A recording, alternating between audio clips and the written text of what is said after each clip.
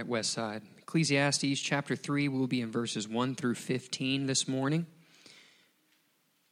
When you get there, look up at me and say, He is God. All right. Upon the conclusion of the reading of the text, I will say this is the word of the Lord. Because we are thankful to God for His word, you can respond with thanks be to God. Please follow along and have your eyes on Scripture. Ecclesiastes chapter 3, verse 1. For everything there is a season, and a time for every matter under heaven, a time to be born and a time to die, a time to plant and a time to pluck up what is planted, a time to kill and a time to heal, a time to break down and a time to build up, a time to weep and a time to laugh, a time to mourn and a time to dance, a time to cast away stones and a time to gather stones together, a time to embrace and a time to refrain from embracing, a time to seek and a time to lose, a time to keep and a time to cast away, a time to tear and a time to sow, a time to keep silence and a time to speak, a time to love and a time to hate, a time for war and a time for peace. What gain has the worker from his toil? I have seen the business that God has given to the children of man to be busy with. He has made everything beautiful in its time.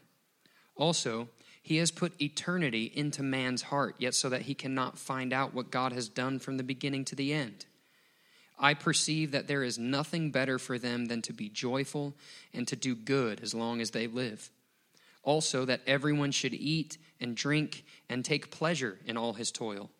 This is God's gift to man. I perceive that whatever God does endures forever. Nothing can be added to it, nor anything taken from it. God has done it so that people fear before Him. That which is already has been, and that which is to be already has been. And God seeks what has been driven away. This is the word of the Lord. Well, we're glad that you're here as we continue in our series through Ecclesiastes. And just a quick review, this is ancient wisdom literature. And we've established that Solomon is the author. And maybe you didn't grow up in church or anything like that, which is awesome. We're glad that you're here. And we're all learning together on this journey. Solomon was King David's son. And Solomon was the wisest outside of Jesus to ever live. Supernatural knowledge. And he had more money, more success, more anything than anybody in Scripture. And we've established that Ecclesiastes is Solomon's sort of letter of repentance.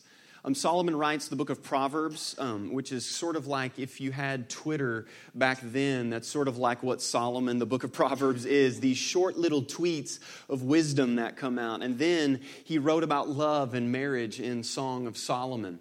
And Ecclesiastes, he writes at the end of his life. And he looks back upon all the success, all the pleasure, all the accomplishments, all the money, all everything. And he says, is the God factor in life, is it really that important? I mean, is putting God at the center of everything and everything else revolving around Him, is it really that important? And Ecclesiastes is a journey of him saying, okay, I did all of these things and left God out of it. And now I'm old, and now I'm dying. And what I look back upon that season of life as is vanity. That it's brief, that it's almost in a way just fleeting. And so what's great about Ecclesiastes is for us as believers, it reassures the commitment that we have that when God's at the center, everything will play out as it's supposed to. But it's also challenging for some of us who maybe are sort of peeking over the fence at Christianity, or we're saying, is this God thing really that important? What Solomon does for you is that he forces your answer. Meaning that when you say, I really don't think it's that important, Solomon says, well, have you thought about this? And then we would say, yeah, well, work or pleasure or entertainment. And Solomon goes, oh, okay, you want to go down that road? Well, then I went down that road, and here's what's at the end. And so what Ecclesiastes is really forcing us to do is it's forcing us to get to the bottom of the meaning of our life, to really ask the question, what is this all about? And what's funny is oftentimes the Bible gets a bad rap for being irrelevant, outdated, not really important today. But what we've learned is Ecclesiastes has really made its way into secular culture. Herman Melville, the famous author of the great novel Moby Dick, said, Ecclesiastes is the truest book that has ever been written. And today, the verses that were read to you in Ecclesiastes 3, I would venture to say might be in the top 5 most famous verses ever that anybody understands anywhere. Even President John F. Kennedy, these verses, 1 through 8, were his life-famous verses. And then we can't forget also the Byrds' famous song, right? Turn, turn, turn, where every lyric of the song is essentially verses 1 through 8. I mean, they don't edit or change or do anything. They are literally singing the Bible there on the Ed Sullivan Show. It's fascinating. And then even John Grisham's famous book, A Time to Kill, comes from these verses that we just read. And so it's funny, isn't it? An outdated or irrelevant book, how it sort of still has an impact on today's culture. Whether you like it or not, you've got to deal with that. But there's a profound message that Solomon has today in these verses. And really the familiarity of these verses is dangerous to us. Because Solomon is writing with a point and a meaning behind this.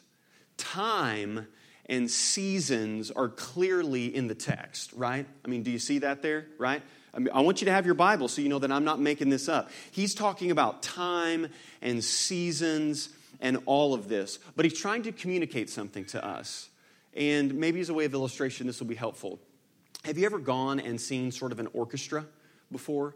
Or seen any sort of big band type of music? There's always in the center of high orchestra music the conductor, right? Who's sort of there putting everything together.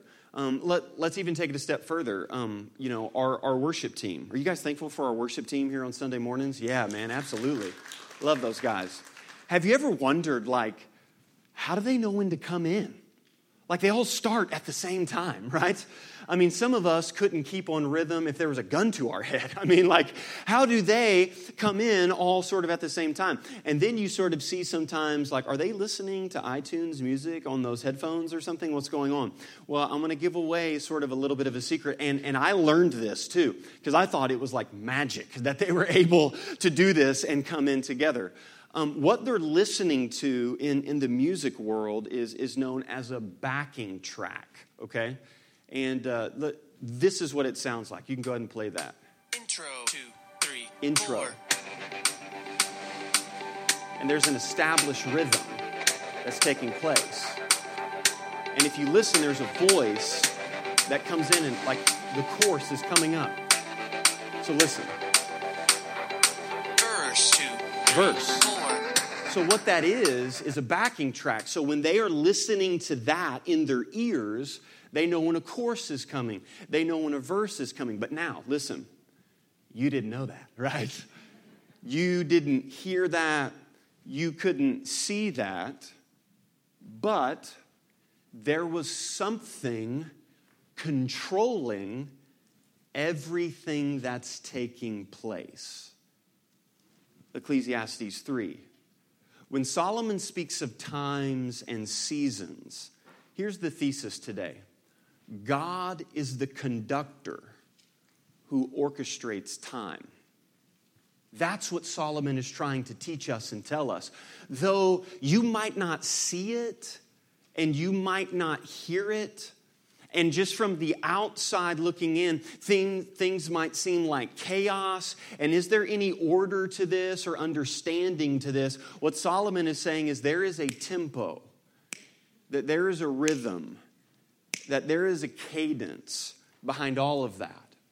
And God is the conductor who has set all of this in place. And so as some principles, what we'll see today in the text is this: the reason, the rhythm, then the reality, and then our response to this. So the first thing is this, the reason. Why? Why are there seasons? Why is there time? Why is there all of this? And verse 1 really sets the thesis for the whole text. Look at it. In Ecclesiastes 3:1, for everything there is a season and time for every matter under heaven. Now, the word season there, if you have your ESV scripture journal or your Bible, I want you to circle the word season, okay? Do you see how we're getting to use the scripture journal in church? Okay, I thought that would be a little bit more excited. Okay, all right. I want you to write in the margin of your Bible or in your scripture journal, after you circle the word season, appointed time. That's literally what that word means. So it's not just season like fall, spring, winter, summer. It's literally an appointed time is what that word means. Solomon is narrowing down on a deep theological concept. And it's carried out through all the rest of Scripture. Even the Apostle Paul would agree with Solomon. And in Acts 17, he says these words, the God who made the world and everything in it, being Lord of heaven and earth, does not live in temples made by man. The theological idea is this word called sovereignty, which means control. And what Solomon is telling us is that God is sovereign, that God is in control, and that we should find security in God's sovereignty. Now, there's a lot of questions behind this, and we're sort of in some deep waters here. And the great argument against all of that is, well, what does man's responsibility and God's sovereignty, those are in conflict against each other. So what we have to do is, we either have to make man completely responsible, meaning that choice and all of that is 100% man's, this, that, and the other. And will is everything. There's a little problem with that. Why don't you will yourself to be 10 feet tall right now? Any takers? Will yourself to fly. Or how about this? Hey, parents, will your kids to obey? Oh, yeah, good laughter on that one, right? Oh, okay, so now we realize that our will's a little bit smaller than what we thought. The other problem on the other side of the road and the ditch that's there is that God is this benevolent dictator. That it's sort of like a kid with a magnifying glass burning ants on a hill because he's in control and we are robots. I love Charles Haddon Spurgeon's response to this when somebody says, Dear Spurgeon, how do you reconcile man's responsibility and God's sovereignty? And he said, there is no need to reconcile friends. The meaning is that these are not opposed to each other, but rather somehow in a great mystery, these things are working together. For example, the seasons. Isn't it interesting how the seasons tell a story with the Christian calendar? Like for us in the West, when does Advent come? Christmas. When does it come? In the darkest season. And what do we believe? That God is light. And so in the darkest season and cold of winter, we believe that the light overpowers the darkness. And then spring, just when you think everything is dead and winter and this, that, and the other, the flowers and the trees start to bloom. And for us in the West, the resurrection and Easter. So do you see that the seasons tell a story? That there is something to the seasons much deeper even than what we realize. But also what Solomon is telling us about the seasons and the God who orchestrates them is this. Can you control the weather? Like i.e. today, for a great example, right? No. So what makes you think you can control the God that controls the weather? That was one of the things that was so scary about Jesus with the disciples. Remember when the storm arose on the sea? There's a statement in Mark's gospel when they cry out in the boat, "Who is this that even the wind and the seas obey him?" You see, it's this idea that there's a reason why time is constructed the way that it is and the seasons fall. And even your life And the reason why is because there's a God who is orchestrating this. And it shows us just how small we really are. Solomon looks back on his life and he says, there were seasons in my life where I actually thought I was in control of everything. And the reality is the only thing that you can control is how you respond to the seasons of life. So the reason behind this is that God is sovereign and that we can find security in that. What's the security? I say this all the time. Did you know that God has never said, uh-oh? Think about it. He's never been in heaven like, wait a second. I had no idea that was happening in Bill's life. Holy Spirit, Jesus, did you guys see this? I had no idea this was going on, right? And for some of us, we have deep questions about loss, about suffering.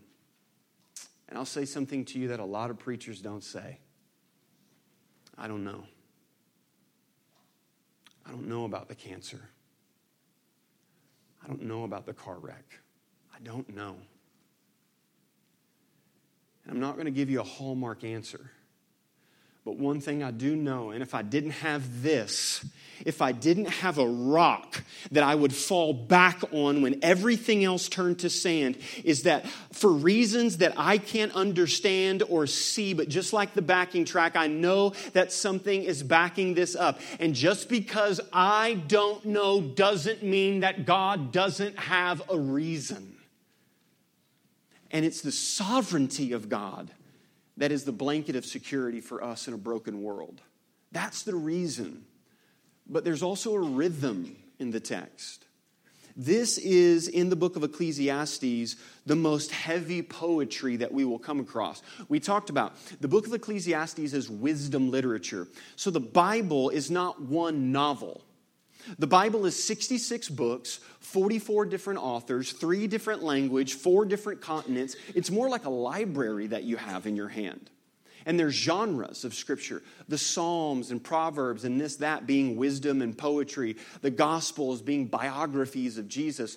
Solomon breaks into, for whatever reason, and I think there is a reason, that he wants to explain God's sovereignty and time and seasons in a poetic form. And there's this beautiful rhythm behind it. Notice, there's not chaos behind it. There's a rhythm.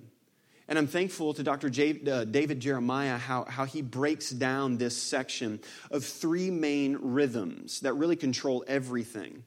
He says, first off, there's a rhythm in our physical life, which is verses 1 through 3. A time to be born, a time to die. All of those things. That you are a physical body, and there's a rhythm to that. And then the second section is a rhythm in our emotional life. Did you see that there is a time to weep? There's a time to laugh. There's a time to dance. There's a time appointed for these things. And then lastly, that there's a rhythm in our spiritual life as well. When it talks about to seek and to love and to do all of those, that really when you break those down, here's what I love about this. That you are mind, body, and soul. That if you separate any of those, that then you are not fully human. And where do we draw our theology from on this other than the incarnation? That God became man. That Jesus wept. There were times where he was angry. There were times where he laughed. There was all of those things that Jesus shows us this. And this is something that we've been in the life of our church. We just came out of the Abide series, where we said that there should be rhythms rather than trying to have this section of my life work, then the social aspect of my life, then church, and then Bible reading, and then prayer. And then if you try to do that, you will live exhausted. There's always something to check off the list. You can never catch up on the Bible reading plan. You're in Leviticus. That's not going well, right? You got to do all of this. And then the kids got sick.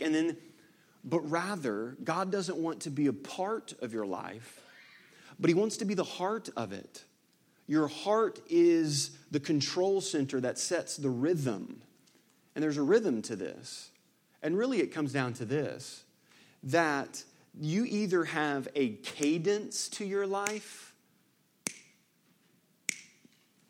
or you live in chaos in your life. Those are really the only choices that you have. So rather than trying to make Jesus and community and serving and church a part of your life to fit into your schedule, what would it look like if Jesus was the center of it?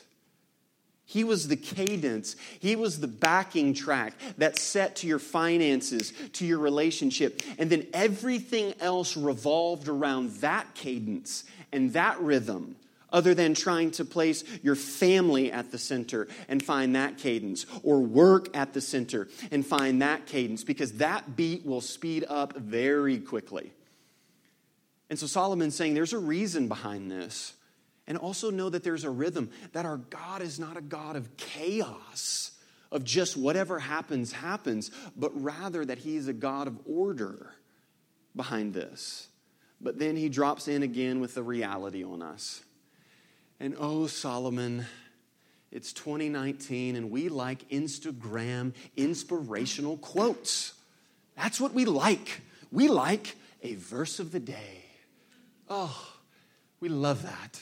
And then we post it, and then that was my devotional time, and oh, that's great. But then he drops in, and what is the very first thing that he teaches us in the rhythm in verse 2?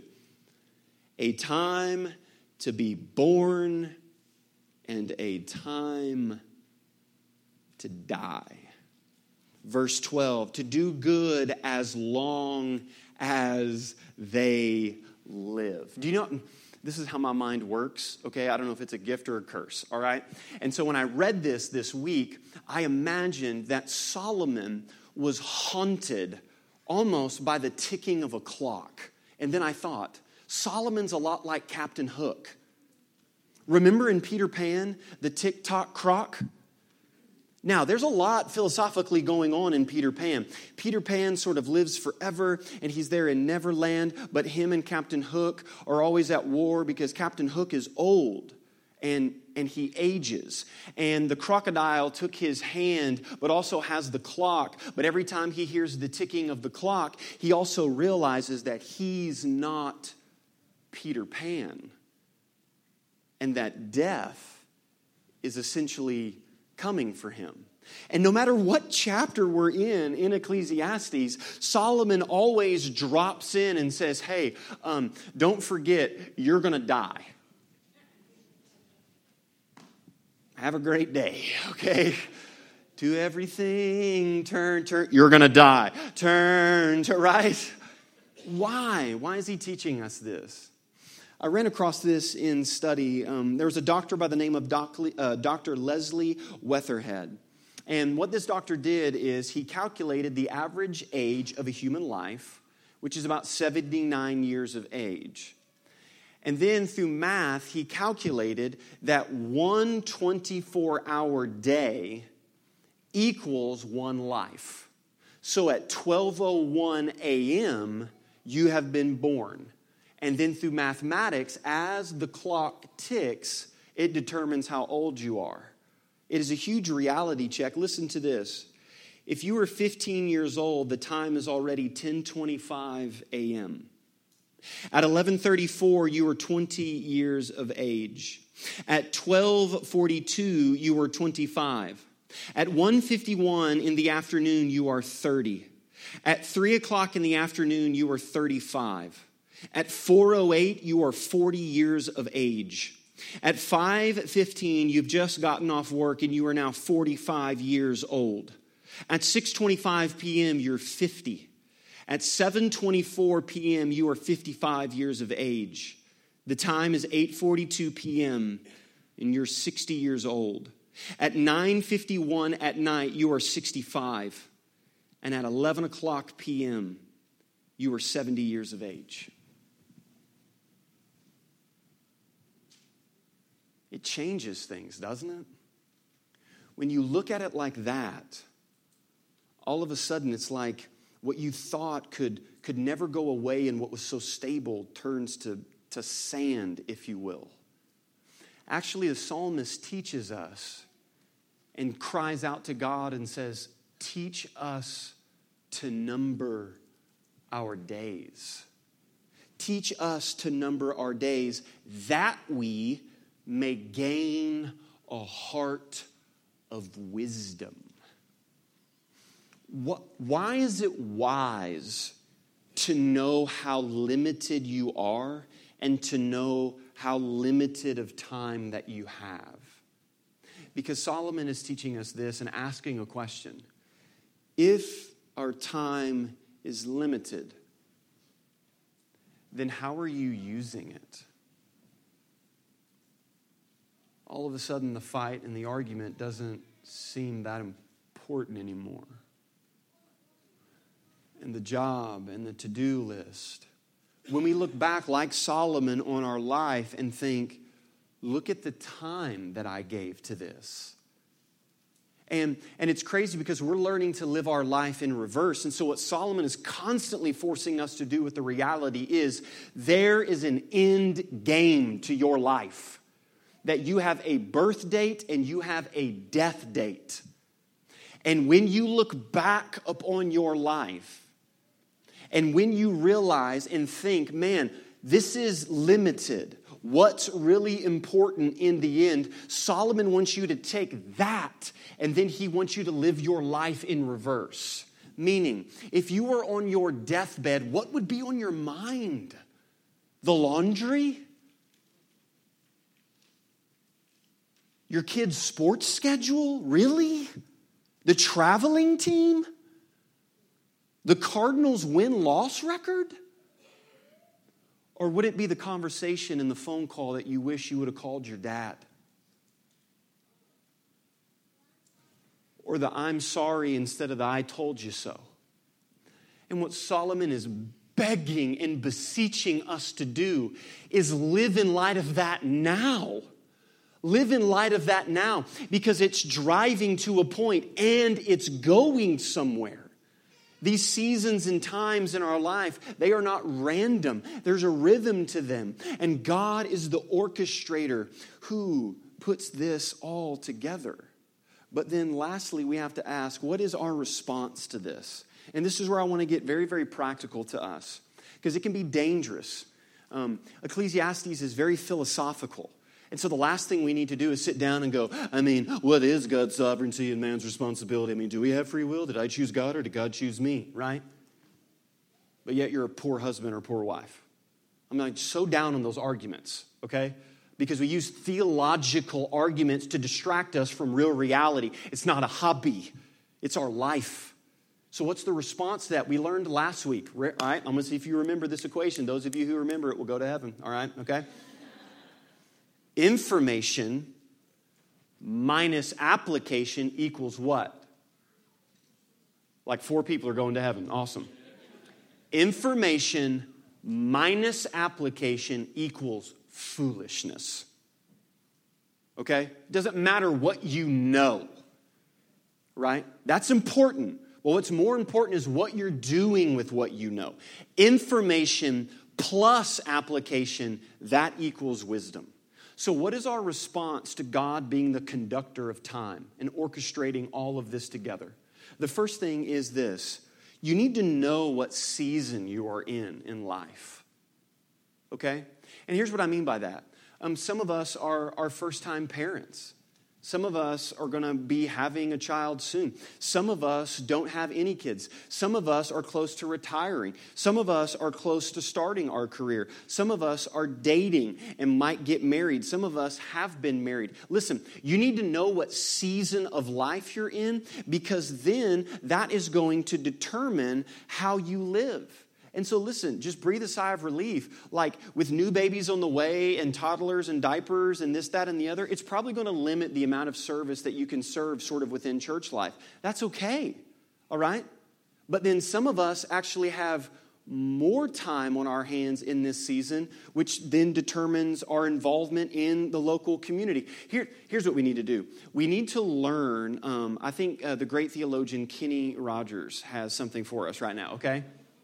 Because you've got to know when to, and you got to know when to, you got to learn when to walk away, and then sometimes learn when to run, okay? And you never count your money when you're sitting at the table, right? What's he saying? No. Knowing where you are in life is massively important, but also this, please listen to me. Many of us use church terms to excuse us in the realm of disobedience. Meaning, well, I'm just in a season of life. Really? I feel like you've been in that season of life for like 3 years, okay? Right? It's summer and you're wearing a parka, all right? Wrong season. So listen, understanding your season is massively important. Seasons have a beginning and then they have an end. For some of us, we are going to be entering into a season where it's going to limit our involvement. For some of you, you've entered into this community and all you've done is consume. You are a grown adult wearing a bib. And it's time to remove the bib and put on the apron of serving. Know what season you're in. Seasons have a beginning and seasons have an end. But then the second thing is this. Trust God's timing. Look at verse 11. He has made everything beautiful. Is that the rest of the verse? Nope. If you had your Bible in your hand, you would know that. We don't put the verses on the screens because I want you to have your Bible in your hand. God forbid you come to church and use your Bible, right? He's made everything beautiful in its time. Some of you, your marriage, some of you, your kids, some of you, your relationship right now, it ain't pretty. And don't turn to your spouse and say that, okay? Right now, okay? It's not pretty right now.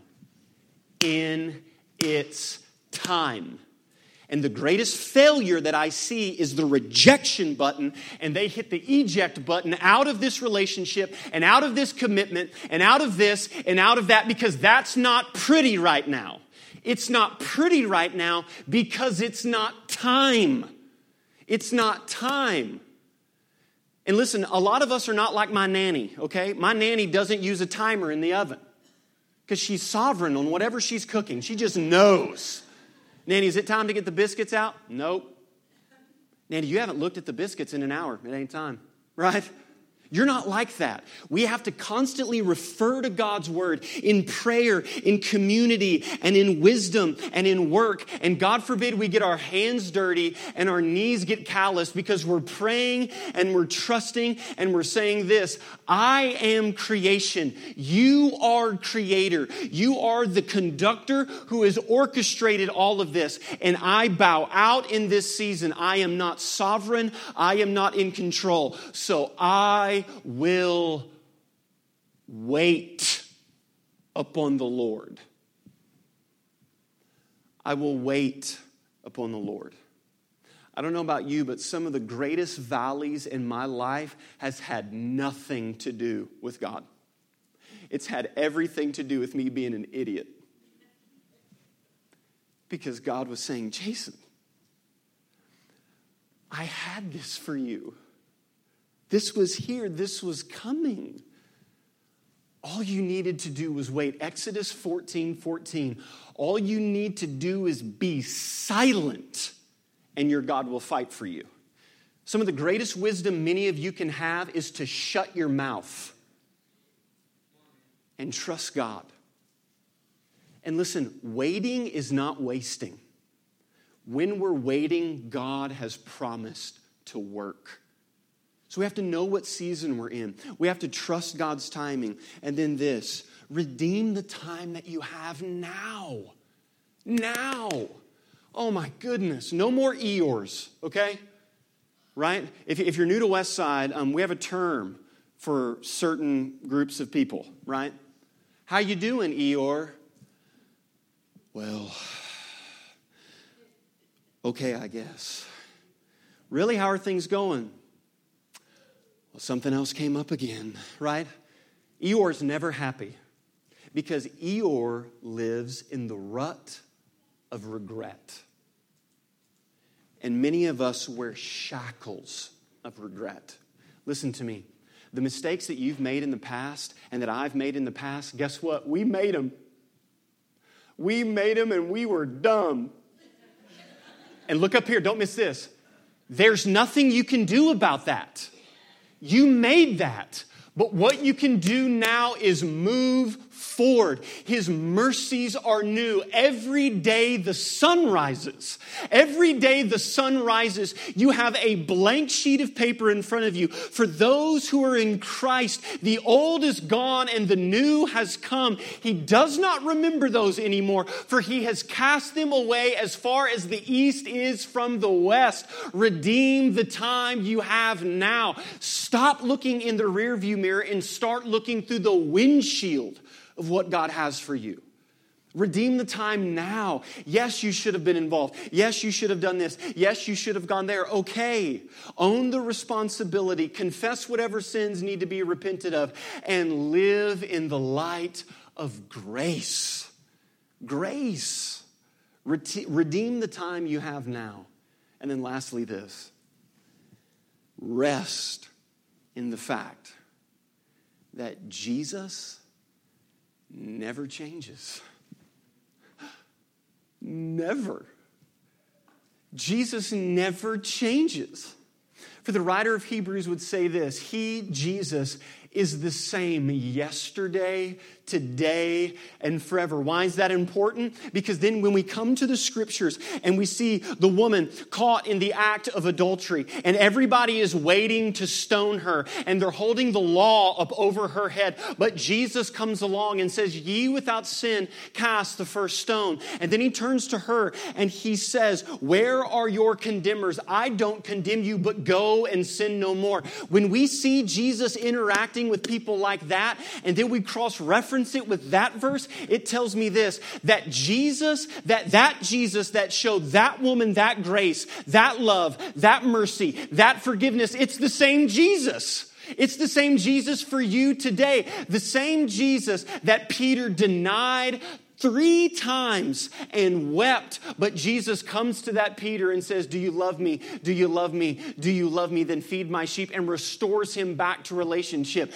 It's the same Jesus. Some of us think that the Jesus in the Bible is not the Jesus that we serve today. And that is a damnation from hell. That's a lie. Because if Jesus is the same yesterday, today, and forever, then the same grace and the same mercy and the same love and the same compassion that we see is available for you and I today. So as the band comes and leads us in a time of response, what is your response today? For some of you, it's to clarify, what season am I in?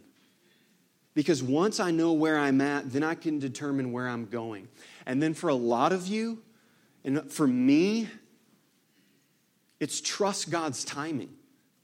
Listen, I don't know if you know this or not. God doesn't need your help.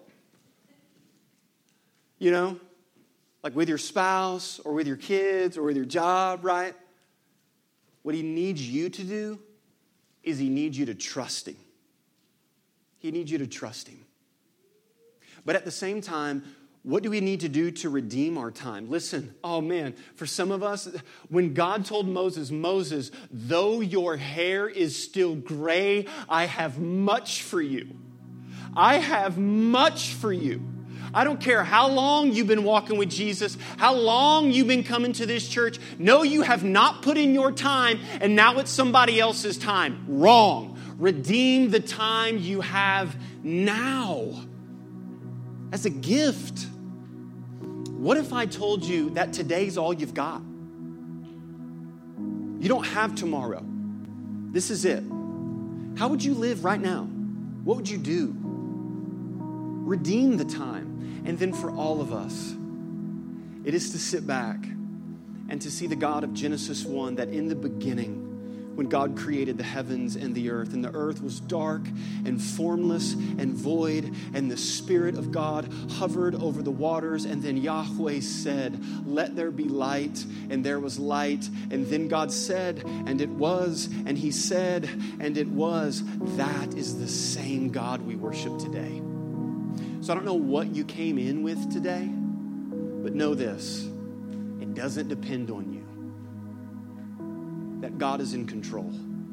And in light of that, what Solomon says, he's done that so we would bow and fear before him and say, who is this God that even the wind and the seas obey him? Heavenly Father, we come before you today, and Holy Spirit, do what only you can do.